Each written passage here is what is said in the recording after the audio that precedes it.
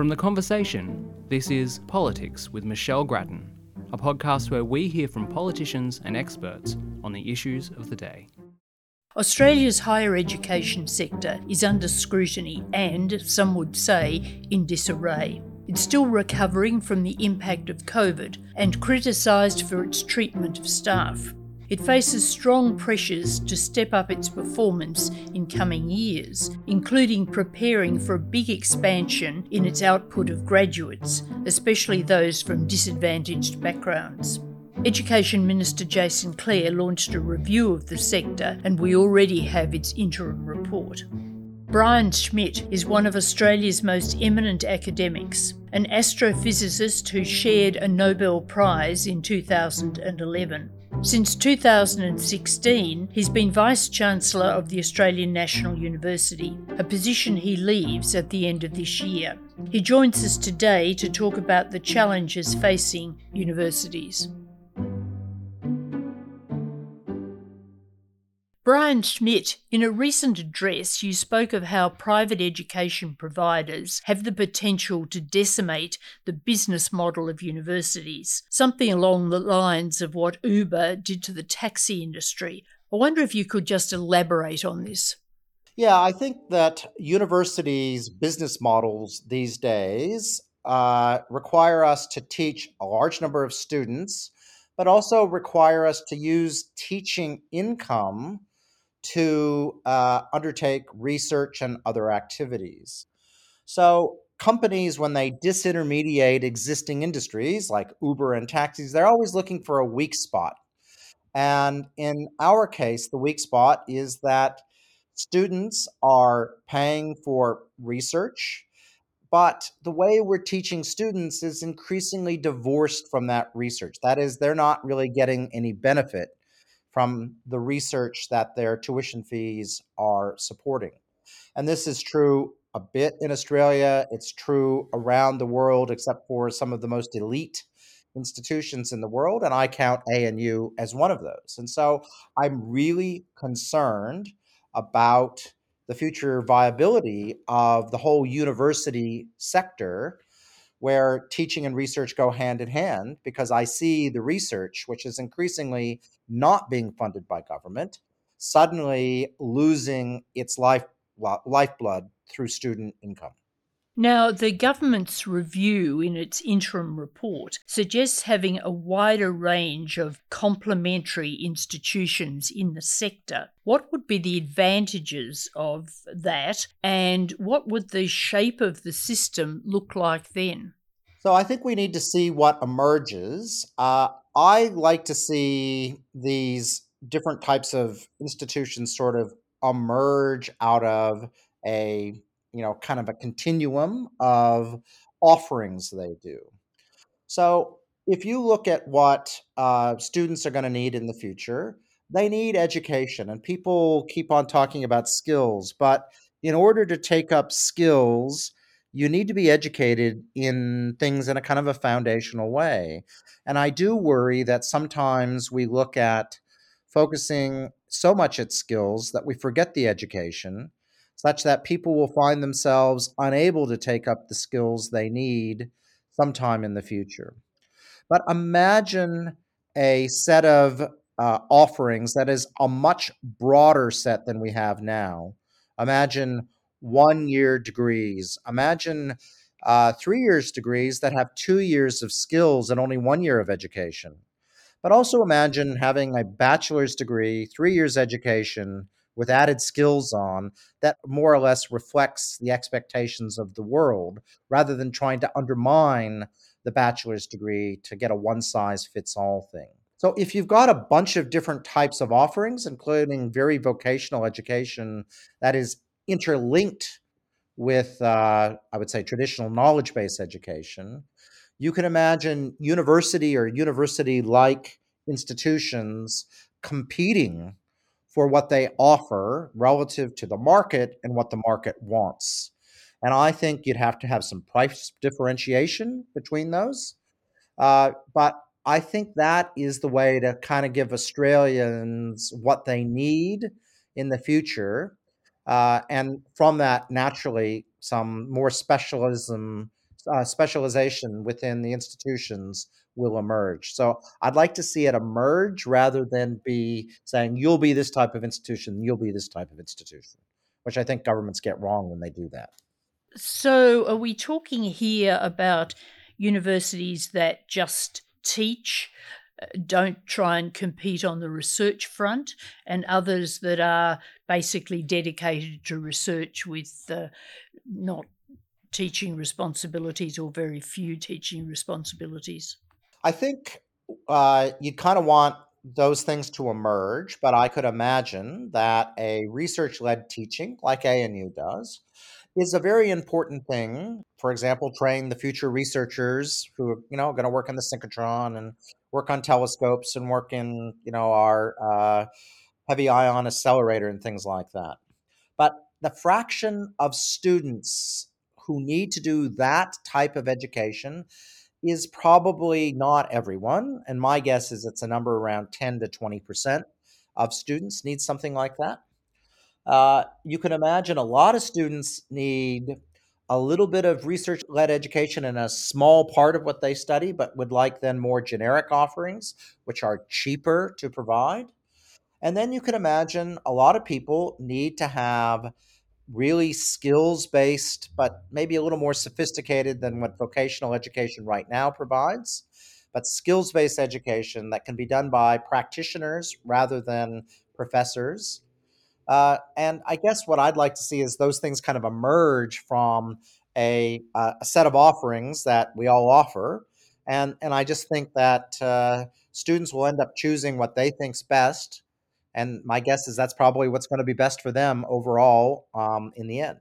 Does this take us back to something like the old colleges of advanced education?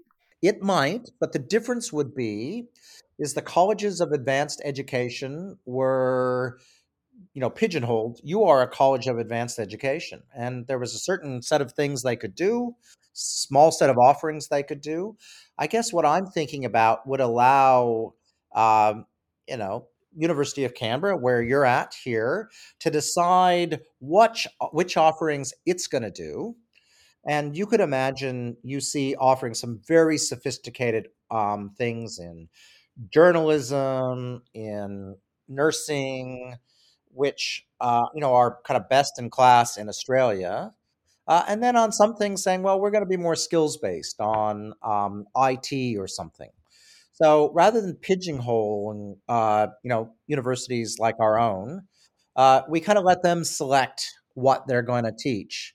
And the key then is to say, with the income contingent loan system, which is a really powerful part of the Australian system, is you're going to have a differentiation of price on those based relatively close to how much it costs, and then let the students then make that choice between cost and the things they get. And what about the role of other sorts of providers, mega companies, for example, getting into the education system? Well, they're going to get there whether or not we want them to or not. And imagine we're talking about computer programming.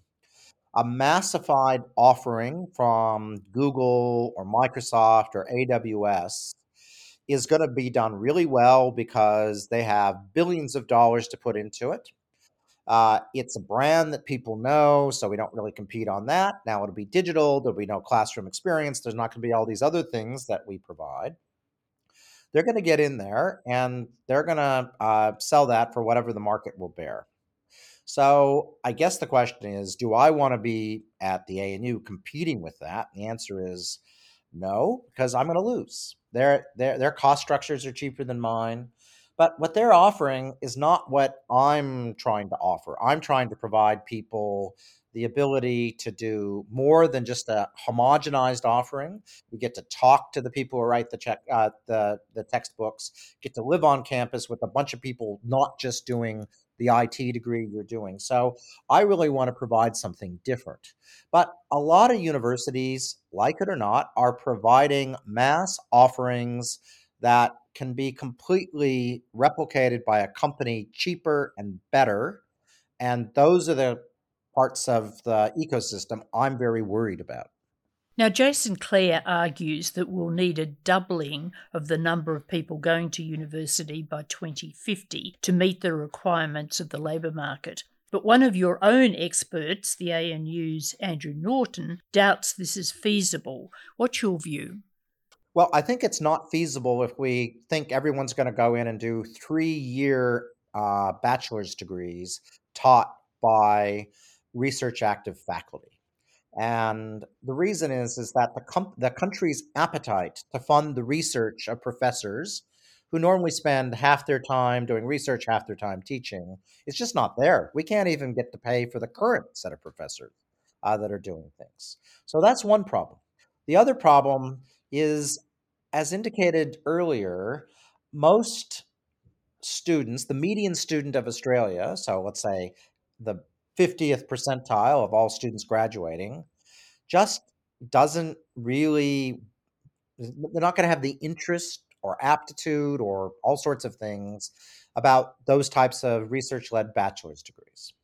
So I think the model I'm talking about, where you offer a whole range of things on a continuum from what is effectively a Cert 2 in vocational education up to a PhD, and not create this false hierarchy where knowledge always trumps skills, but rather they sit side by side, I think you could get a very rich ecosystem that could, probably cheaper than what we do now, but certainly better than what we do now, cater to a large fraction of people getting higher education. It's just not going to look like the same set of offerings that 40% of the students go off and start at universities today.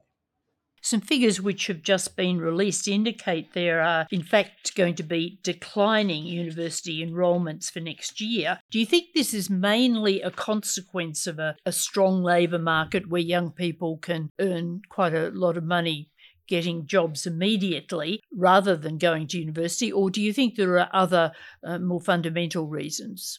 So this year's decline, I actually think is probably more of a labor market thing. But the long-term decline, where people start seeing the graduate premium not being as attractive as what it used to be, noting that the current graduate premium is roughly a $500,000 for someone who goes to and does a bachelor's degree. That is, you make a $500,000 more in your lifetime than those who don't. But we've seen that graduate premium shrinking as more and more people go to university. And so one could imagine that as these other providers come in, people are able to do online, non university training, that it will become less attractive to go to universities in the future. I think that will become a real thing over the next 10, 15, 20 years. I just don't think it's what we're seeing right now. I think it is the market right now. It's a bit of a paradox, though, isn't it, given what Jason Clare is saying about needing so many more graduates? Well, I think we need to, one of the interesting things is that people always think that the future is going to be like the past. And this comes from both students and policymakers. So I think Jason's saying we're going to need more skilled, more educated people in the future. So we need more people going in. And I think he's right. But I do think that the students of today say, hey, I can go out and get a job and this isn't going to cost me anything. And yet it costs them probably, for those who are qualified to go to university, probably costs them about $500,000 a year, or not a year, $500,000 in their lifetime. So, people, that the future is very hard to gauge, as we all know. And I think it's hard to make good long-term decisions when you have the eye of the short-term issues to mind.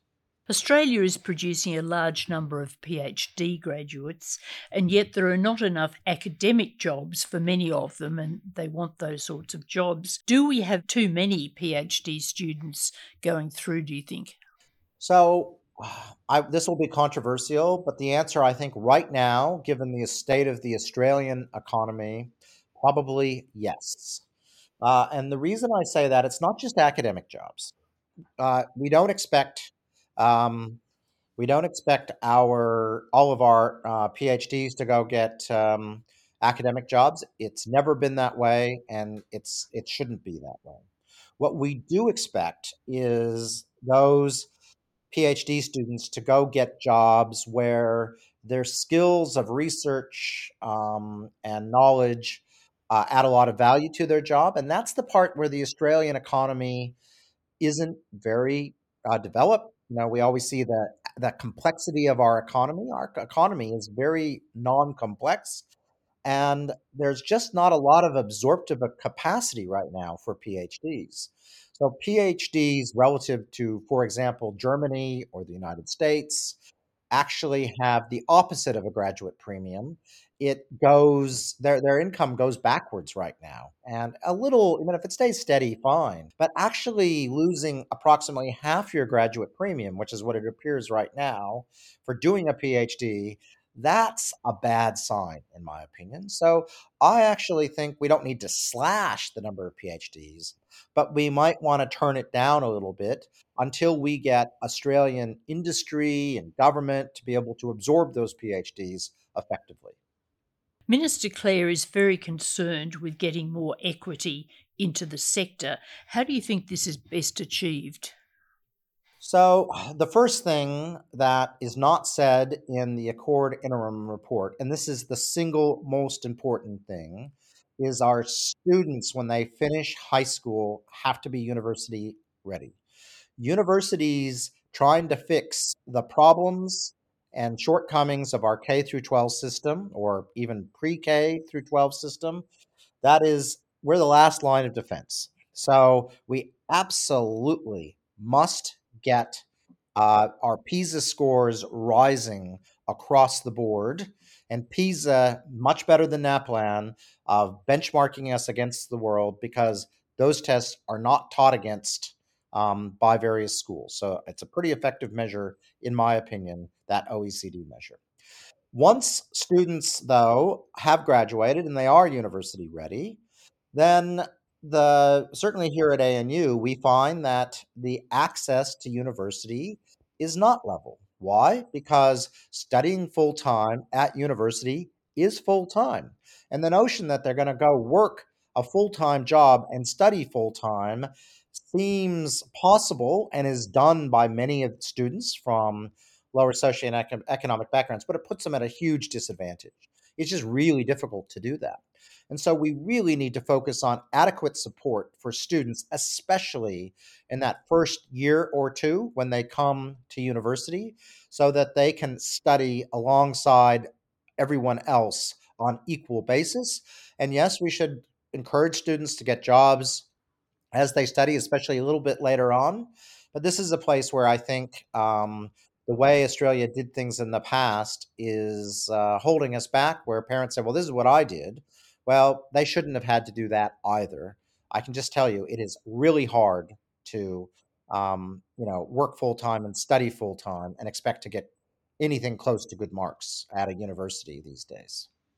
Just going back to your point about schooling, you've talked about a lack of basic skills in literacy and numeracy, and said in one speech that schools are teaching, and I quote, a whole bunch of other stuff. Can you just explain what you think needs to be done and what needs to be cut out of these school curriculums?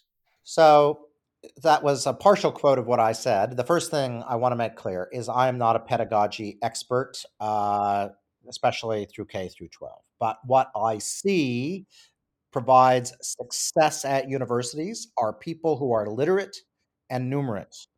And the PISA tests show literacy and numeracy declining monotonically since 2000, since the first time that test was done in every jurisdiction, bar the ACT, which in the last testing round actually bounced up a little bit.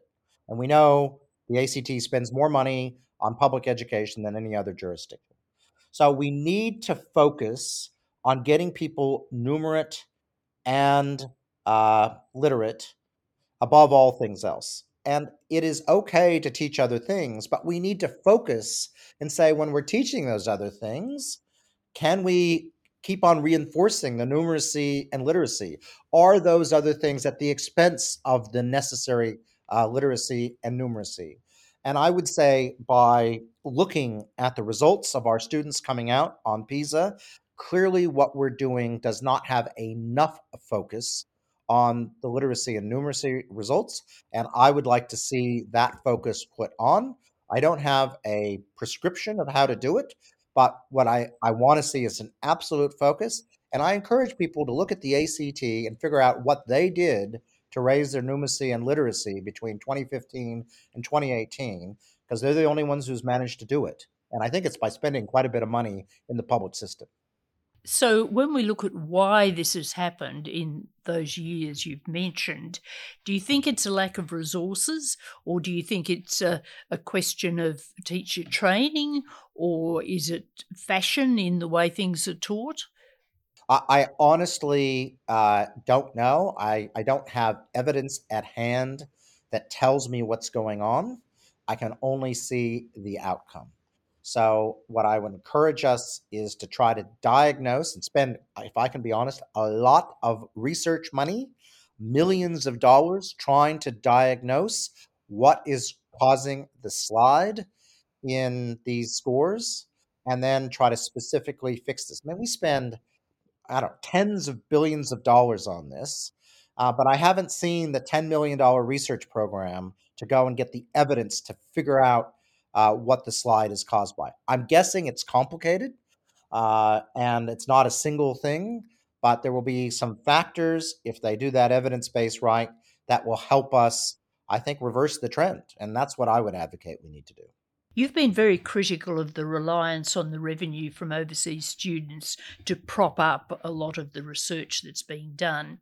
How should research financing be rearranged? Pretty simply, I've provided a bit of a prescription in the response to the accord. Uh, so sovereign research, and that's things supported by the Commonwealth. These are things the Commonwealth directs. That needs to have the overhead paid and not require cross subsidy from international sources. So, for example, when I have a physics program at ANU and one of my physicists gets an Australian Research Council grant, I have roughly, for every dollar of Research Council grant that that person earns, I have to find nearly a dollar in everything from the person's time to the building to the electricity to the equipment, et cetera, et cetera. And this is something that literally no other country is crazy enough to do, which is to rely on international income to support sovereign research capability. So rather than right now have a research block grant that sprays across all sorts of things that are not Commonwealth responsibility. They need to focus that research on the Commonwealth grants, and there has to be an agreement by the Commonwealth that when they ask universities and other research agencies and institutes to do research, they have to pay a reasonable overhead to do the work and not bid us down because it's bankrupting us. So defense, is going to be asking the sector to do a huge amount of work. And we need to have an agreement that that work is going to come with the necessary overheads that allow us to do it, rather than expecting us to charge students, either domestic or abroad, an extra fee to make that work happen. It just doesn't make sense as it's clearly done now. And if we do that, it's not that much extra money. So, we as a nation and we as taxpayers, of course, ought to be willing to put more funds into research. That's what you're saying. I would say it's a little bit more, but it is focusing the resources on the must-haves. Right now, the way the policy is written is the basic research grant overhead is sprayed across everything. And things the Commonwealth wants and things the Commonwealth doesn't care about. So I think they need to focus and take complete responsibility on their share. And then everyone else then has the bar of what's fair and reasonable for that bit. And if we want research in the things the Commonwealth doesn't care about, well, they're going to have to find their own way to do it. And that might be, finding international sources of income to do that. But at least it's not the sovereign research capability that's being cross subsidized. International students have brought in a lot of money. They've been a major export industry. But do you think that universities, including your university, became too dependent on overseas students? And has the ANU rethought this in light of the COVID experience?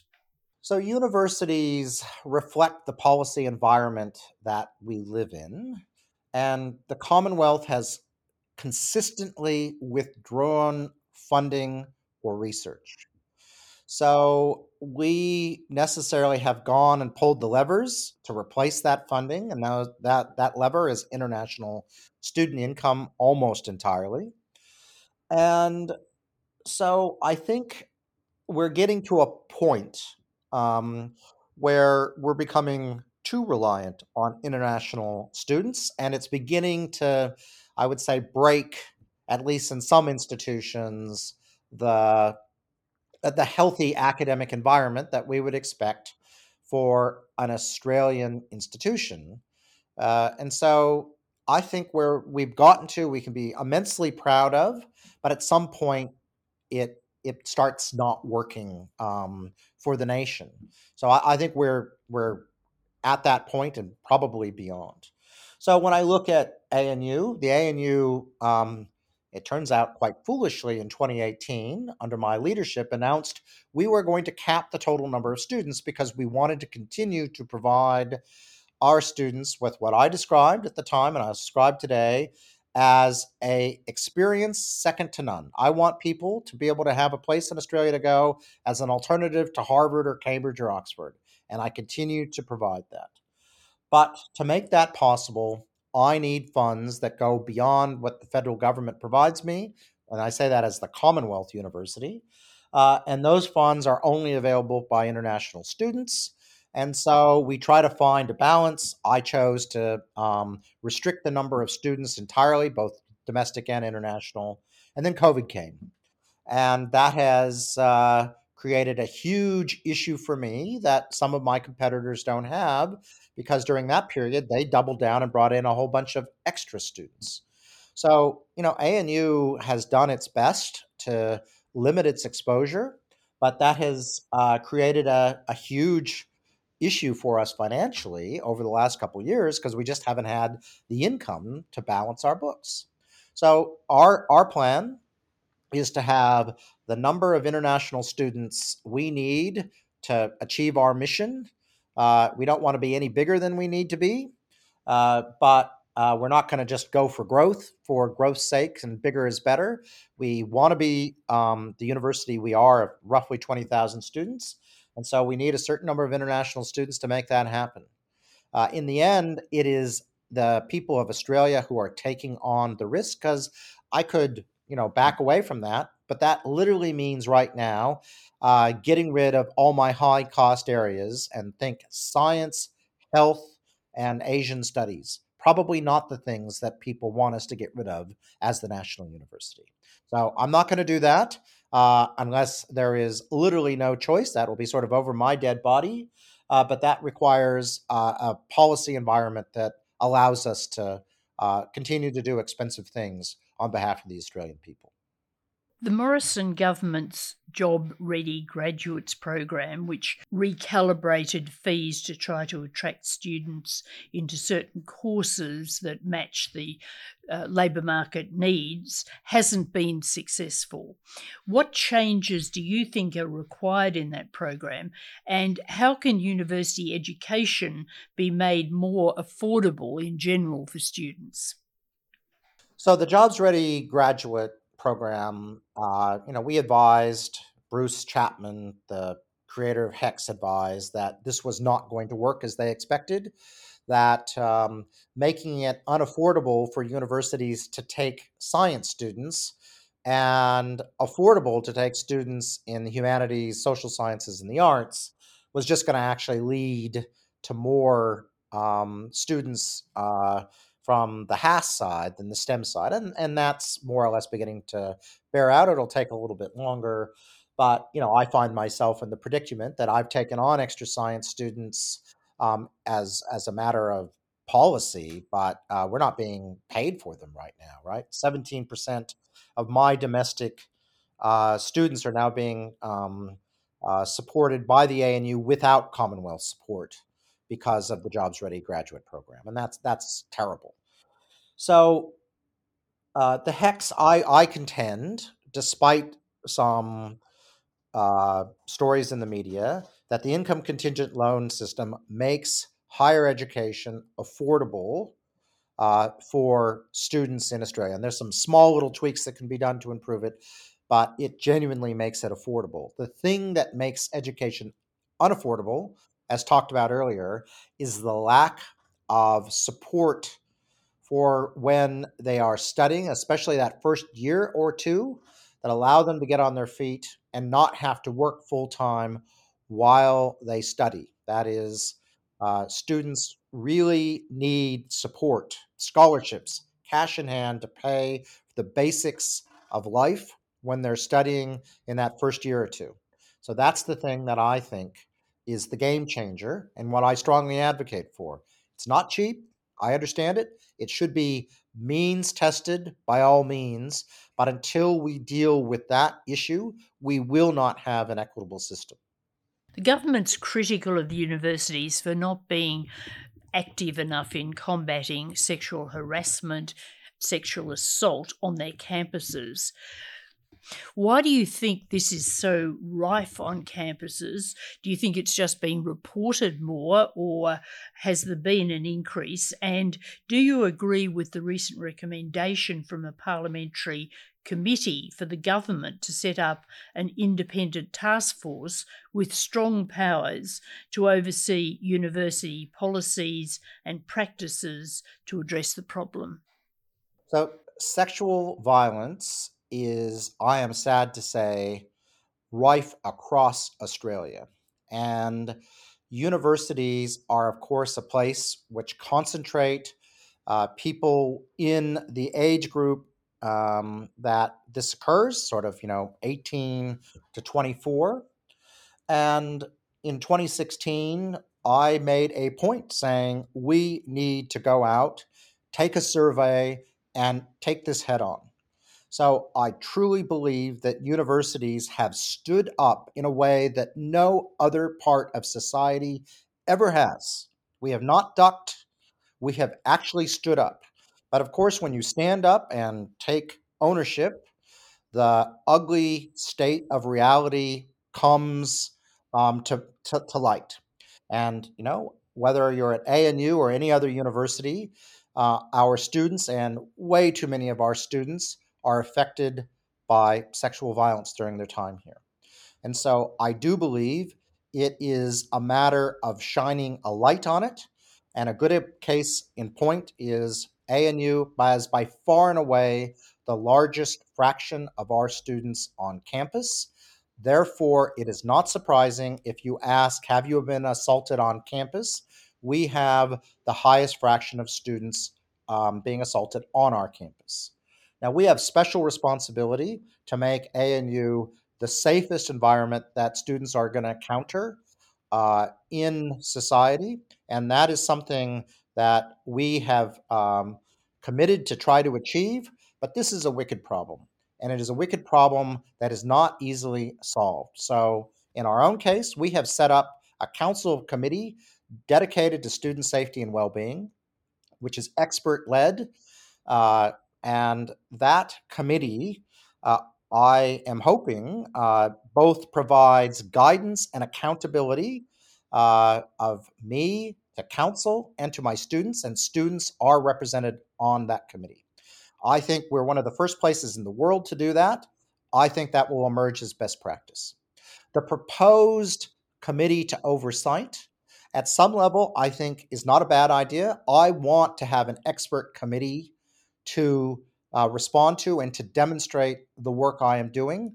I want to be held accountable, but I want to be held accountable by people who understand the area and can make sensible judgments of what I am doing being adequate, outstanding, or inadequate. Right now, that doesn't exist. I kind of have to go broadcast into the ether and watch what happens. So, yes, I want to be held accountable by a body, but I do not want that body disembodied from my own governance to command me what to do, because I am confident I am going to do a better job than it can. And so that is an important bit. I want to demonstrate to it that I am doing an outstanding job. I do not want to be dictated what to do, because that will be a lowest common denominator. And as indicated, we have a campus environment here that is completely different than any other university in the sector. Now, just before we finish, I must ask you, what does life hold after being Vice-Chancellor of ANU? Well, I'm hoping peace and tranquility and a little bit more time to make my Pinot Noir, but I will be returning to Mount Stromlo Observatory, where, of course, I have been since 1995. I will continue to be a professor of astronomy, looking at neutron star mergers, and so I'm excited about that. I am looking to teach a new class on campus that I want to be huge, where we look at transdisciplinarity, critical thinking, indigenous issues around the issues that every graduate should know when they finish university about modern Australia. And so I'm going to try to be very innovative and make that sort of a defining time for students and staff at ANU to be part of that. So I'm really looking forward to that. And of course, I will continue to be my effervescent self, I'm sure, in the public stage, both domestically and internationally, trying to make sure I don't cause my successor any problems. I'm sure we'll hear a lot of your views in the future. Brian Schmidt, thank you so much for sharing your experiences and your opinions today. That's all for our podcast. Thank you to my producer, Mikey Burnett. We'll be back with another interview soon, but goodbye for now. Our theme music is by Lee Rosevere. You can find more podcasts from The Conversation on our website at theconversation.com.